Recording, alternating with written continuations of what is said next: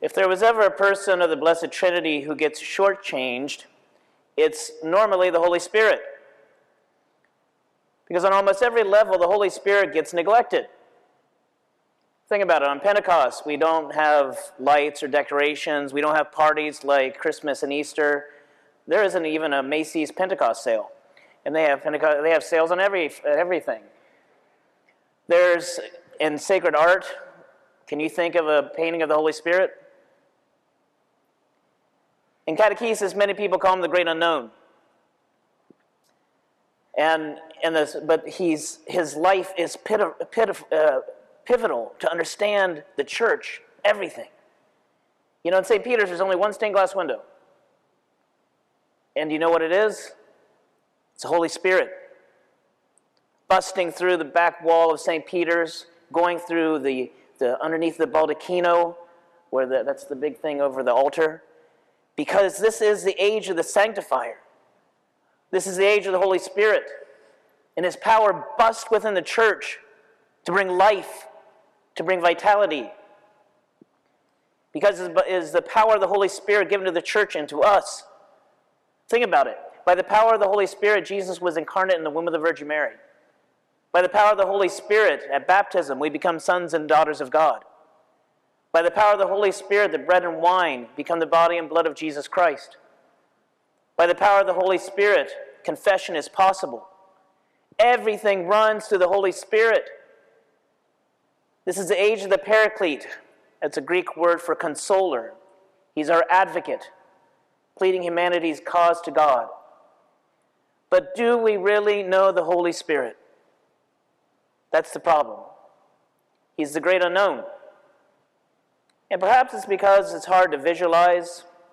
You know, when you think of the Holy Spirit, what do you think of? You think of a dove or fire or wind. Sometimes hard to kind of imagine a relationship with that symbolism. But he is the third person of the Holy Trinity who dwells in your soul from the moment of baptism. We receive the fullness of his outpouring in confirmation. But other than that, do we really know him? I mean, do you remember the 7 gifts of the Holy Spirit? If you don't teach catechism, probably not. Do you remember the 12 fruits of the Holy Spirit? Have you ever invoked any one of them in a difficulty in your life? You know, we have so much power within us from the Holy Spirit, and we don't capitalize on it. Now, sure, the charismatics, they place a very important, strong importance on him. But outside of that, many times we kind of forget about the Holy Spirit. Pentecost is the culmination of God's initiative of love to definitively reach out to us and unite us. Pentecost is everything. And so to understand its importance, what I want to do in this homily is first help you to understand the history of Pentecost in the Old Testament and how it was a foreshadowing of what is happening today, right now. And then look how he manifests himself in the New Testament. And then finally, how we're called to live in the Spirit, which ultimately culminates in the Paschal candle that after today is taken away from the sanctuary and placed by the baptismal font. And that has a meaning to it. So first, the history of Pentecost. In the Old Testament, for the ancient Jews, Pentecost was one of the top 3 religious holidays. It had 2 important meanings.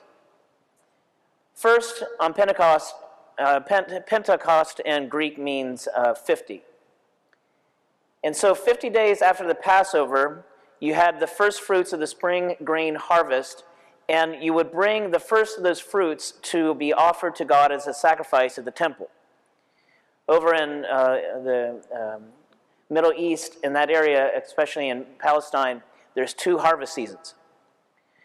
And so it was kind of like a day of gratitude, almost like Thanksgiving, where we'd bring our gifts to our Lord and to thank him for all his benefits and graces that he pours into our lives.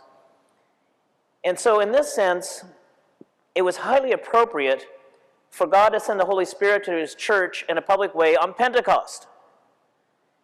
Because the Holy Spirit is the first fruit of the harvest of the new covenant. It is the first fruit that Christ brings through his risen life. 50 days after. The new covenant is Christ giving us a new redeemed life of grace, and that begins here on earth through the sacraments, but it reaches its fulfillment in heaven. And so it's appropriate that today we should be thankful and thank the Holy Spirit for all the graces in our lives. But there was a second meaning for the Jews of Pentecost. It talked about the thanksgiving, but also it commemorated God giving Moses the 10 Commandments on Mount Sinai. Now, as you remember, the Israelites, when they had the 10 plagues, and the last one was the Passover, firstborn were slain. They went through the Red Sea as the water with a wall to the left and right. Chariots went in, and they all died. They went to Mount Sinai. God came down on Mount Sinai and gave Moses the 10 Commandments, the law, on tablets of stone written by the very finger of God. And that law was what defined the chosen people. It wasn't a list of rules. It was their identity. It was who they are. It separated them from everybody else. It was their vitality. And that's how they proved that they were following Yahweh, that they were remaining true to the covenant, to the family. And that, again, is so appropriate that God sends the Holy Spirit today. Because for us, the new law is that of Christ. And the Holy Spirit comes to help us to understand that law. Remember, Christ gave us so many teachings, but he gave one last commandment. I give you a new commandment. Love one another as I have loved you. And what does that mean? It means that. That's what it means. That you give everything. And that's not easy to do that, nor is it easy to understand everything that Christ taught us. And the Holy Spirit comes to help us live that law, to understand that new covenant. And we can't do it on our own. We need his help. But the Holy Spirit, he helps us to understand by unifying us. When you look into the Holy Trinity, the Holy Spirit is the bond of unity between the Father and the Son. And he's the bond of unity also between us and Christ. Because in baptism, he becomes this living bond of love between us and God, bringing us into the mystical body. He unites everybody. That's why St. Paul would say the church is a body with many parts, but it remains one, united. We all have different functions, and one's not better than the other. It's just we all have a different calling, but we're all united. And it's a church's mission to bring this law, this new truth of Christ, and unite the whole world. That's our mission. Because the world around us has been torn apart by sin. That's why when all the visitors in Jerusalem, when they heard Peter speaking, they heard him speaking in their own language. Even though he was speaking one language, everybody heard their own language. Why is that? Because this is the fulfillment of Babel. You remember the Tower of Babel in the Old Testament? Mankind wanted to build this tower to reach up to the heavens and grab divinity and bring it down to earth. This is the opposite. This is God, the Holy Spirit, reaching down to humanity and grabbing humanity and bringing him up to divinity. God wants to bring us into his own life. We don't have to build it and grab it. We just have to accept him. God wants to unify us and help us to live this law, this truth. Now, when you look in the New Testament, what were the ways that the Holy Spirit manifested himself today? There are three main ways: wind, fire, and tongues of fire. All of that has tremendous theological import. So like wind is always considered the breath of God. That's life. In Genesis, God formed man out of the clay of the earth, picked him up, and breathed into him life. That's the wind of God. And he gives us this new covenant. We're made by baptism, by the sacraments. And there's a power to wind. If you remember on Mount Sinai, there is wind and thunder and lightning. The same thing happened today. The building was shaking. They were hearing the strong wind because there's power to the wind of God. It's a new life. It's a new law, a law of the Spirit. And God comes down to fashion a new heart to us. In the Old Testament, Jeremiah would say that we have stony hearts, and he prefigured that God would take our stony hearts away and give us real hearts. Hearts that could live the law, live the truth. Because in the Old Testament, they couldn't do it. They kept failing and failing and failing. And the Holy Spirit says, I'll take away your stony heart. I'll give you a real one. I will be there. I will give you the strength. You don't have to worry about doing it on your own. And in baptism, we're given this new heart to live the theological virtues, the moral virtues. We have such power within us. All we have to do is activate it. You got to know the gifts and ask for them. Ask for counsel. Ask for all these different moments in our spiritual life where we need the Holy Spirit. And then that fire, it's a symbol of passion, of love, the essence of what God is. But fire is also purifying. And that's also what the Holy Spirit does in our life. He brings passion and he purifies us from sin to let us live that law of Christ by a new heart. And tongues of fire. Why tongues? Because we are called to spread this truth. We're supposed to be zealous missionaries. St. Peter, at this moment in Pentecost, they receive the Holy Spirit, and he gets up with all the inhabitants of Jerusalem, and he gives his homily. And do you know how many people were converted and baptized after that one homily? 3,000. I'm sorry, that's not good public speaking skills, that's just God. I don't care what type of motivational speaker you are, that's God. And that is what the Holy Spirit does if we just try. Peter was a fisherman. It wasn't like he was, Joel Osteen or something. But he allowed the Holy Spirit to guide him, and then amazing things happen. And that's what we're called to do, my friends. That's how we're called to live in the Spirit. But you got to know the gifts. To the confirmation kids, I always make this analogy. Like at Christmas time when you get these gifts, and say you get this technological thing, you have those people that read the directions and then know how to use it, and then you have these other people that never read the directions. And then they get it out and they start doodling with it. And what happens if you don't read the directions? What typically happens? Within about a couple days, you're bored of it.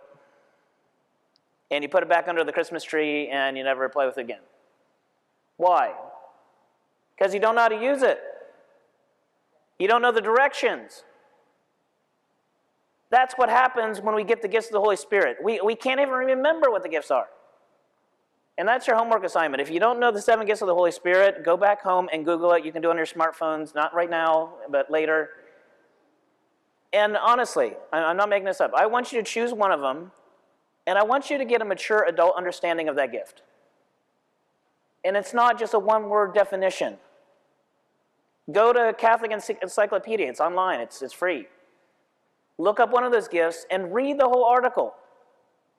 Understand it from an adult, not just, most of us were confirmed when we're, whatever, in 8th grade, maybe you're in senior in high school, but we still had an immature understanding. We need to understand it deeper. Understand the directions so you can actually use it. That is how we live in the Spirit. Because the gifts are huge.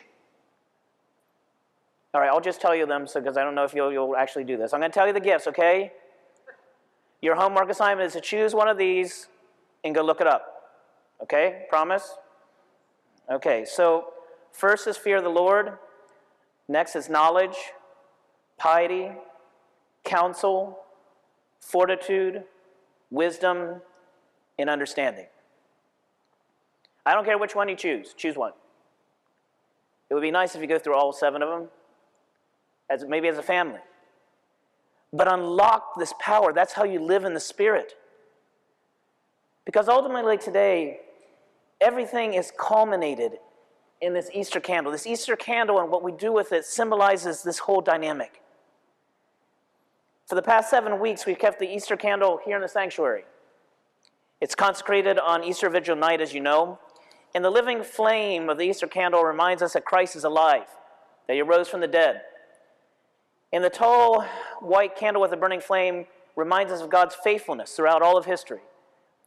Just as the pillar of fire led the chosen people through the promised land, through the desert to the promised land, so our faith has to guide us and lead us to live this new law, to follow the inspirations of the Holy Spirit. But today, we remove this Easter candle away from the sanctuary and we put it back by the baptismal font. And what is that trying to say?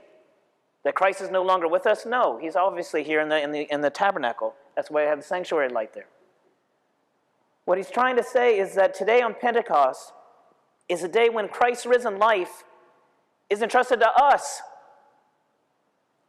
We're supposed to go out into the world and be living Paschal candles. We're supposed to be the light of Christ. People need to see it in us who Christ is. And yes, our tongues have to be on fire, giving the truth of Christ, being his love. Christ entrusts the risen life to us, the mystical body. It's our job to be the church as we go out there and as we are pillars of light in a world of darkness. We bring so many people hope. And people need hope today. Not based on mankind or scientific advancements to end pandemics. It's based on the love and power of Jesus Christ. And so, my friends, today on Pentecost, let's make the great unknown known. Let's understand the power that's within us. Let us give thanks to God for this great gift. But most importantly, let's be committed, convicted to bring this truth to the world and be living Paschal candles in the midst of the darkness.